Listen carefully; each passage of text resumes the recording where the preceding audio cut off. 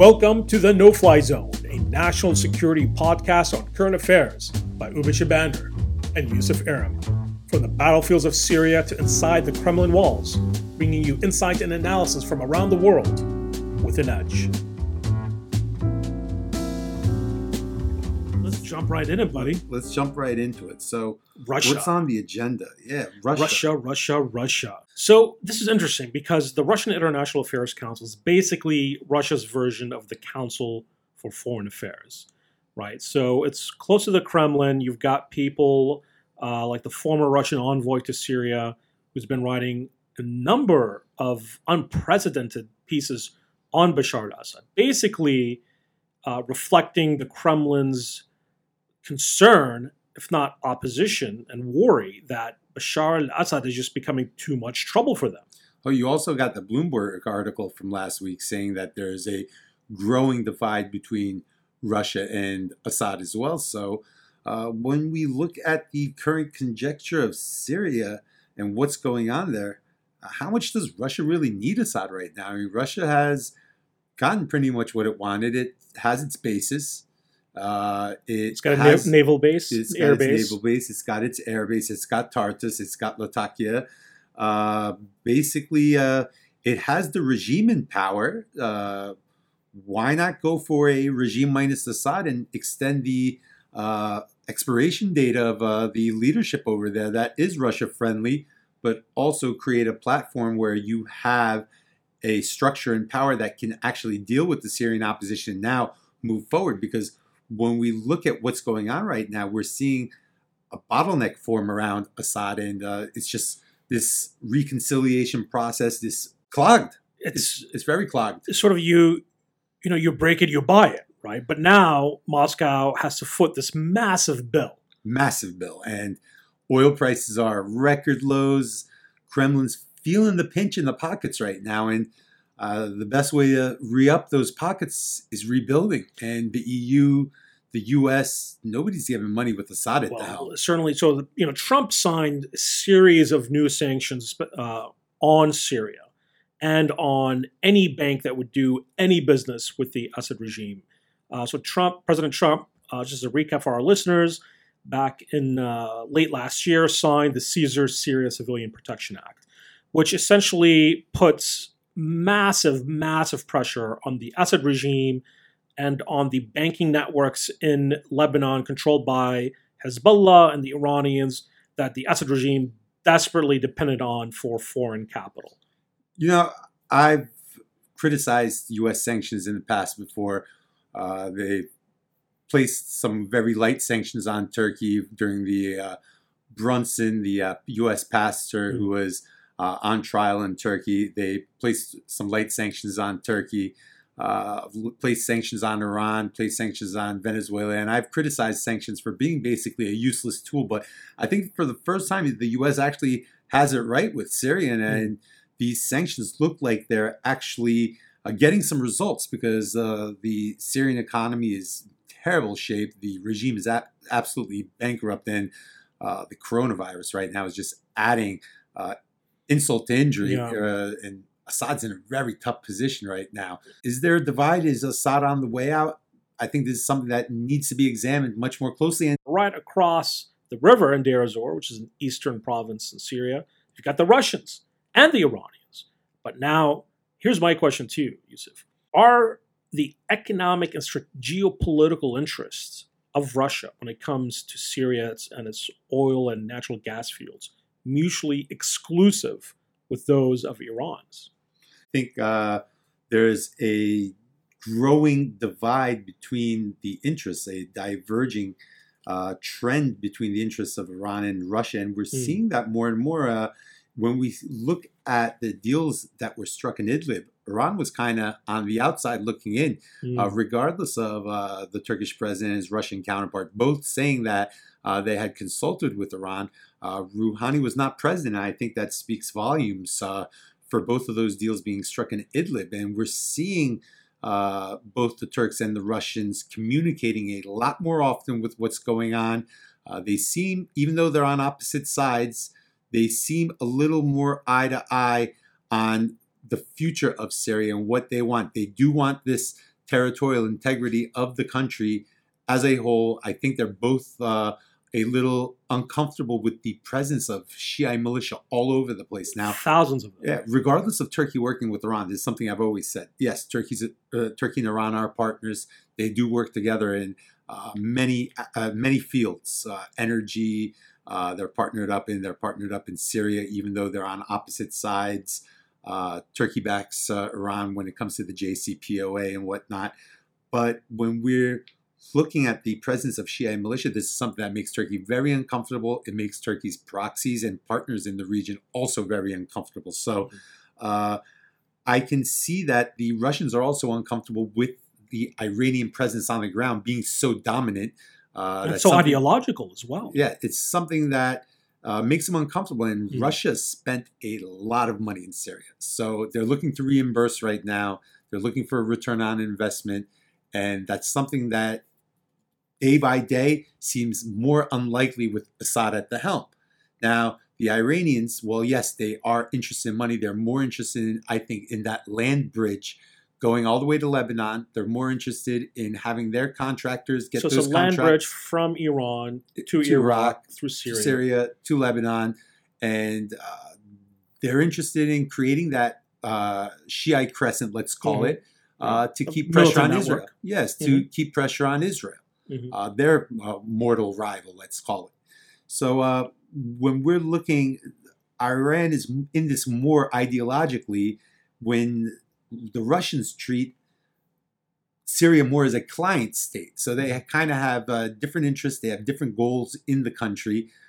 And to me, it looks like Russia can achieve more of its goals now without Assad in the picture when the Iranians are a little more invested in the individual itself.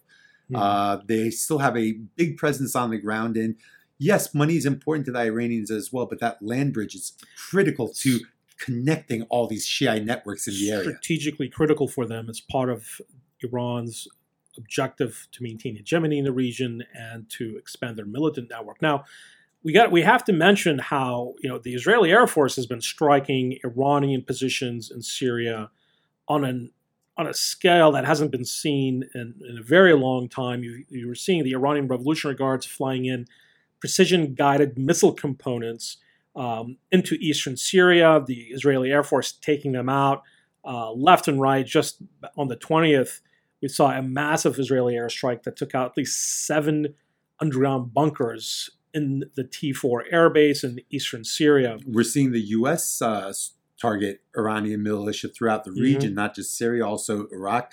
We've even seen the Turks target some Iranian-backed militia in Idlib as well. So one of the major problems of Iran is this unofficial network of militia is very easily targeted by these state actors. And that kind of limits their capacity to be an aggressor because in the end, they have no answer for this air power. They are not a neighbor. There is Iraq, and Iraq is in between Syria and Iran, so they can't move their defenses in any which way to protect these ground units. They're very, very vulnerable to any type of airstrikes, whether it be Turkish drones, whether it be U.S. or Israeli F-35s or whatnot, whatever the U.S. is using to strike in their airstrikes. But they're obviously very, very vulnerable to these airstrikes. So when we look at the pecking order, we kind of see them below Russia and Turkey in this Syrian pecking order right now, where Russia seems to be the main shot caller with the regime. Turkey seems to be the number one guy when it comes to the opposition. And then there's Iran. And then there's Iran. It's really interesting, by the way, the Russians have their advanced anti-aircraft defense systems and their air bases in northwest Syria. And they just, interestingly enough, never seem to be on when the Israelis launch these airstrikes. So perhaps there is a mutual understanding between Tel Aviv and Moscow. You mentioned the Russian media. Now, what's interesting here is that after that initial article in the Russian International Affairs Council that essentially highlighted, I don't want to say accused because that's the reality, major corruption in the Assad regime, right? So Russian soldiers and mercenaries and Wagner troops were dying for the Assad regime, propping him up back in 2015. The Assad regime was, by all accounts, on the verge of collapse, but then the Russians intervened alongside with the Iranians, propped them back up. Now, in return, Assad regime has been just as corrupt as ever, right? So massive corruption, massive discontent amongst the Syrian populace that remains in the areas controlled by the Assad regime. And the Russians are realizing, oh, well, we broke it, but now we buy it. Now we own this situation, right? Because now the Assad regime is completely dependent upon the Russians and the Iranians, obviously, to an extent. And Russia's spent so much time and effort and money. And now it's in Russian media. That's what's been so interesting to see this in the past few weeks. For the Russian media, particularly media outlets close to the Kremlin, close to Vladimir Putin and his advisors, outwardly criticize Assad and throw him under the bus, saying your regime is corrupt, you're not changing anything. This is just not a sustainable situation. So for me, the $1 million question is that, does that really signal a paradigm shift with the Russians? Now, the Russians since 2014 have been saying, well, we're not supporting Assad the person, we're supporting the regime. But now we're seeing outward critical attacks against the person of Bashar al-Assad as a person, as a leader of what remains of the regime. And that's been really significant. I think Russia has gotten what it wanted from Syria, as I said before. Now it needs to consolidate and legitimize its gains to keep them long-term. And the best way to do that is a political solution process with a Russian-friendly actor who's going to allow Russia to consolidate those gains in the future Syria. And the best way forward is to get rid of Assad, find someone that the opposition in Turkey can feel comfortable dealing with, a figure who can unify and reconcile, because Turkey has 3.5 million refugees and nobody's returning with Assad there. Right, absolutely. And until you have repatriation, there won't be normalization. And until you have normalization, we can't have a real political solution process. So that's such an important point. And what a lot of our listeners out there don't realize is that even with a tentative ceasefire holding right now, based on a trilateral agreement between Turkey, Russia, and the United States, even with that ceasefire holding, there's a number of reports we've seen where civilians that have returned back to their homes, their villages,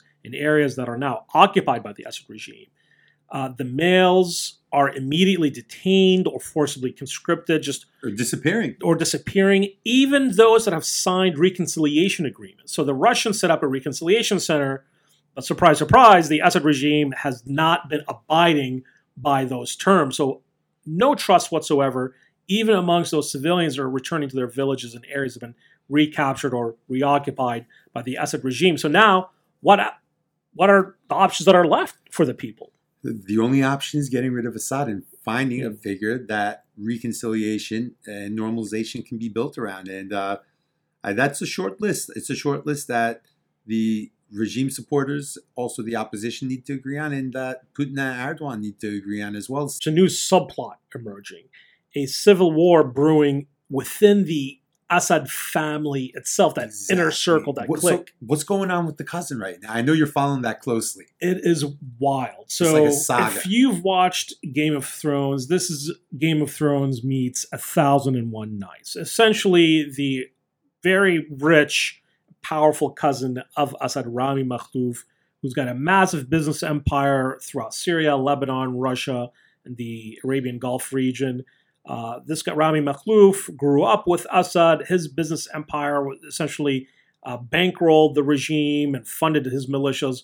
Well, now they're having a good old-fashioned flame war on social media. So Rami Makhlouf essentially went online. He published 2 Facebook videos complaining that the Assad regime was confiscating some of his assets. Part of that reason is that the Russians have come back to the Assad and told him, hey, you owe us hundreds of millions of dollars in back pay. And Bashar al-Assad said, oh, well, I'll just take that from my cousin. I'll tax my cousin and I'll take over some of his enterprises. Well, Rami Makhlouf did not like that and was completely unprecedented. He published these 2 Facebook videos. The first one was kind of meek, tried to make himself out as the victim. The second one was very implicitly threatening Bashar al-Assad. Now, within the Alawite community, which is about maybe 15%, 1/5 of the Syrian population, but about 80% of the power. like 100% of the power, right? They all the major military positions, all the major government positions. They've got all the major government contracts. Now, there may be an internal fight brewing within that community because of this divide between the cousin and Assad. And now we've seen some new reports from the ground that the Assad security forces are arresting some of the senior associates to Rami Makhlouf. Rami Makhlouf is supposedly holed out in his villa right outside Damascus, and he's got his own militia members. They've got their own guns. So it could now be a case of Alawite versus Alawite. Assad versus Assad. Assad versus Assad. You hate to see it, but you Actually, kind of don't. Actually, I don't hate to see it. So anyway, I want to talk about two more things before we close out today's show. One, what's going to happen with HTS and Idlib? Now, we are slowly seeing the ceasefire hold. We've seen public opinion in Idlib completely shift against the HTS right now. And there was a kind of a showdown between Turkish police and presumed HTS members. The regime and Russia's uncomfortable with their presence there. Turkey's uncomfortable with their presence there. And the HTS has kind of become a thorn in everybody's side in Idlib. So what's going to happen to them? Is Turkey going to take them out? Is Assad and Russia going to take them out? Are Iran-backed militia going to take them out? Is this going to be a consortium just swooping down on HTS? Or is HTS just going to do the smart thing and dissolve itself and just try to blend in with more moderate groups? So, I mean, something's got to give there. And the other topic I want to talk about is going to be the SDF and their future in Syria. But let's get to that after the HTS. I want to hear what you think about the Syria HTS. is such an alphabet soup of acronyms. So just to explain, to dial it back a little bit. So HTS is a militant group in mostly in northwest Syria, in the last rebel-held province in Idlib. HTS stands for, it's the Arabic acronym, Hayat al-Tahrir al-Sham. It's probably the most powerful Syrian rebel militant group to date. They used to be called Jabhat al-Nusra. They used to be affiliated with al-Qaeda in Syria. Then there was another split between them. And now, essentially, HTS is trying to establish itself as a more centrist force. But just a couple of days ago, as Yusuf said, as HTS was trying to establish a trade route with the Assad regime, which is a lot of money, the civilians in Idlib province, the last held rebel province outside of the control of the Assad regime in northwest Syria, they held a protest saying, hey, we do not want you to open trade route with the Assad regime. And then HTS fired on people, killed some civilians. Turkish-backed military police came in. There was a tense standoff. So now the question is, what will HTS do next? We've seen some reports on the ground that they're trying to mediate. They want to basically redesign their image, to the world, that, hey, we're not really, Islamists, we're not, terrorists, that we're practical. But no one really knows what's going to happen there. So no one does know what's going to happen. Yeah. Now, their leader, Jolani, is trying to take steps to moderate, but there's a big hardline core in that group that doesn't want to see that type of moderation. And there's actually a lot of infighting going on inside that group. And also another group there, Haras al-Din, a much more hardline group. Those guys are straight out Al-Qaeda. Yeah, those guys are straight out Al-Qaeda. Another group, also a little bad blood between those groups as well. They've got so many fighters. What's so interesting is that as a militant group, they were able to essentially establish themselves basically what every guerrilla group does, which is they need a source of income, right? So these are by extortion, by taxation, and they were able to establish a level of domestic security, right? So when you go into Idlib, I mean, HTS basically runs the place, right? And this is just to give the people, back home an idea. Idlib province, we're talking about millions of, at least around 5 million civilians. At least three in the city, 3 to 5, let's say. 5 in the metropolitan area, maybe. And we're not, and we're, And by the way, Idlib was a city of only 600,000 before the war. It was basically it was a small town. But you've had so many families that were pushed out of their homes by the Assad regime, by the Russian Air Force, by the Iranian militias from all over Syria. It became a dumping ground for rebels, basically, throughout the conflict. And civilians. You have in Idlib right now is this super concentrated opposition. You have mild opposition. You have moderate opposition. You have hardcore opposition. You have secular groups. You have hardliners. You have Al-Qaeda offshoots operating in there. You have moderate rebel groups operating. It's a smorgasbord of anti-Assad, basically. And one of the things that when we went into Idlib, the first thing that you realize is just mentally you're prepared. There's going to be destruction. You're going to see villages that have been wiped out. But until you see it, one of the things, Yusuf, that impacted me the most was we went up to a home and the facade of the building was wiped out. But the inside, you could see right into the inside. People's beds were still there. There were hangers still in the closets. People's paintings were still there. Some of the food was still there as well in some of these areas in Idlib and the West Aleppo countryside. So it's very clear, that the Assad regime and the Russian Air Force was just bombing everything in its way. In many ways, the people in Idlib were the ones sort of stuck in the middle between a rock and a hard place. And in order for any political solution to be able to establish some sort of normalization, you need to be able to provide them the security that if they were to come back to their homes, to leave the refugee camps, or that there would be a future for them and for their children. And right now, they are definitely not convinced, and I don't blame them, given the history. And I think what you just said, we can rewind it back to the beginning of our show. Is Russia ready to let go of Assad? Because I don't think what you just said is possible with Assad. Nobody's returning home. I think right now, HTS has to make a decision. Either they rebrand and they accept some level of moderation and they listen to the will of the people, or they face some serious consequences. Now you have Turkish military has a significant force in Idlib. That wasn't the case a few months ago. No, it wasn't the case. They do have a significant force. And when we look at the Sochi deal, the deal between Vladimir Putin and Recep Tayyip Erdogan, that brought the ceasefire, the original ceasefire in Idlib, part of Turkey's responsibility was dismantling the HTS. But we have to realize that the HTS, about 12 to 15,000 fighters, like you said, very seasoned fighters, entrenched in an area of 3 million, 4 million population. That's not an easy task. Because for the Assad regime, what was the motto that their militias used? Assad or we burn the country. Well, they've burned 90% of the country just for one man, right? These militias would go in, they would literally spray paint on the walls of the towns and villages they would capture, Assad or we burn the country. A very nihilistic vision of a cult of personality, right? So the Turkish military came in, they provided for the first time major military damage to the Assad regime on the battlefield. Major military damage. That 3-week war campaign, that drone campaign was incredible. It was historic. Turkish drones just basically waltzed in, decimated regime targets. Very important electronic warfare equipment, also the Koral, supporting those drones, jamming those radars as those Turkish drones were coming in, and incredibly surgical strikes by Turkish drones. We didn't even hear anything of any civilian casualties, basically, which is unheard of.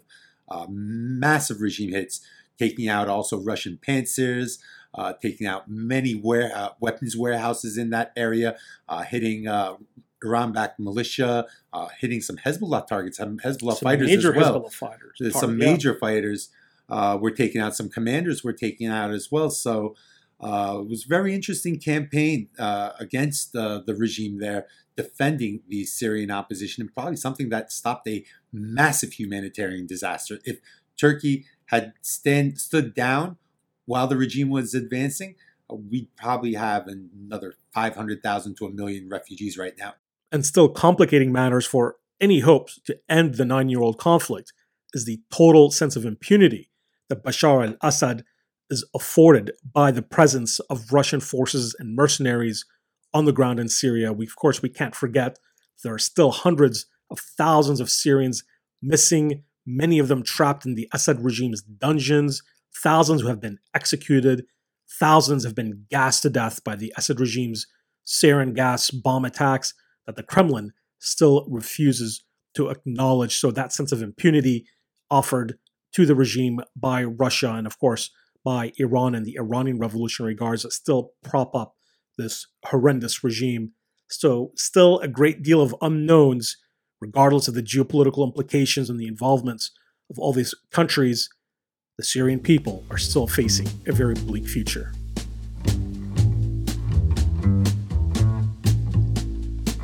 Well, that's all what we have for today. You've been listening to the No Fly Zone with Oubai Shahbandar and Yusuf Erim.